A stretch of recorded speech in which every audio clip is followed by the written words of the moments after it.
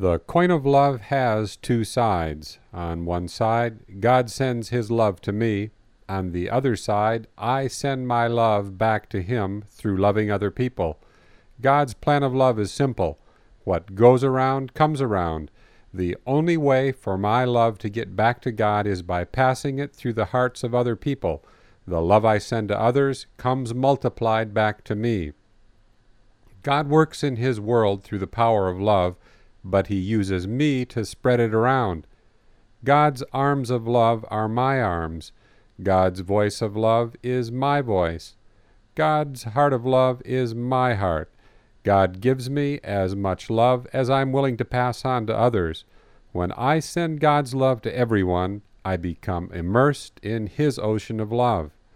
When I send God's love to just one person, God gives me enough love for just one. When I send God's love to 10 people, God fills my cup with enough for all 10.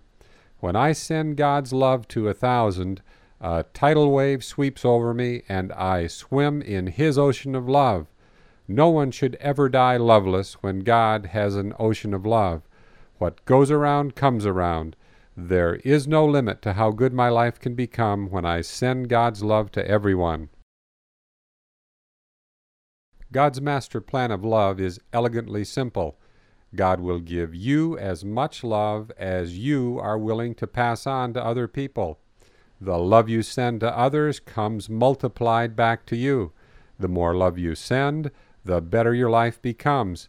In fact, there's no limit to how good your life can become when you send God's love to everyone. Although God loves the world with an everlasting love, He needs you to spread His love around. You are an indispensable part of His master plan, and God is counting on you to do your part. Believe it or not, God needs you to accomplish His plan and purpose in the world. God's arms of love are your arms. God's heart of love is your heart. God's ears of love are your ears. God's voice of love is your voice. God's love flows through an unseen pipeline. The flow goes from God to you and then from you to other people. You control the flow by how much love you send to other people. God's love works best when you pass it around. It's after you pass it on that its power really kicks in.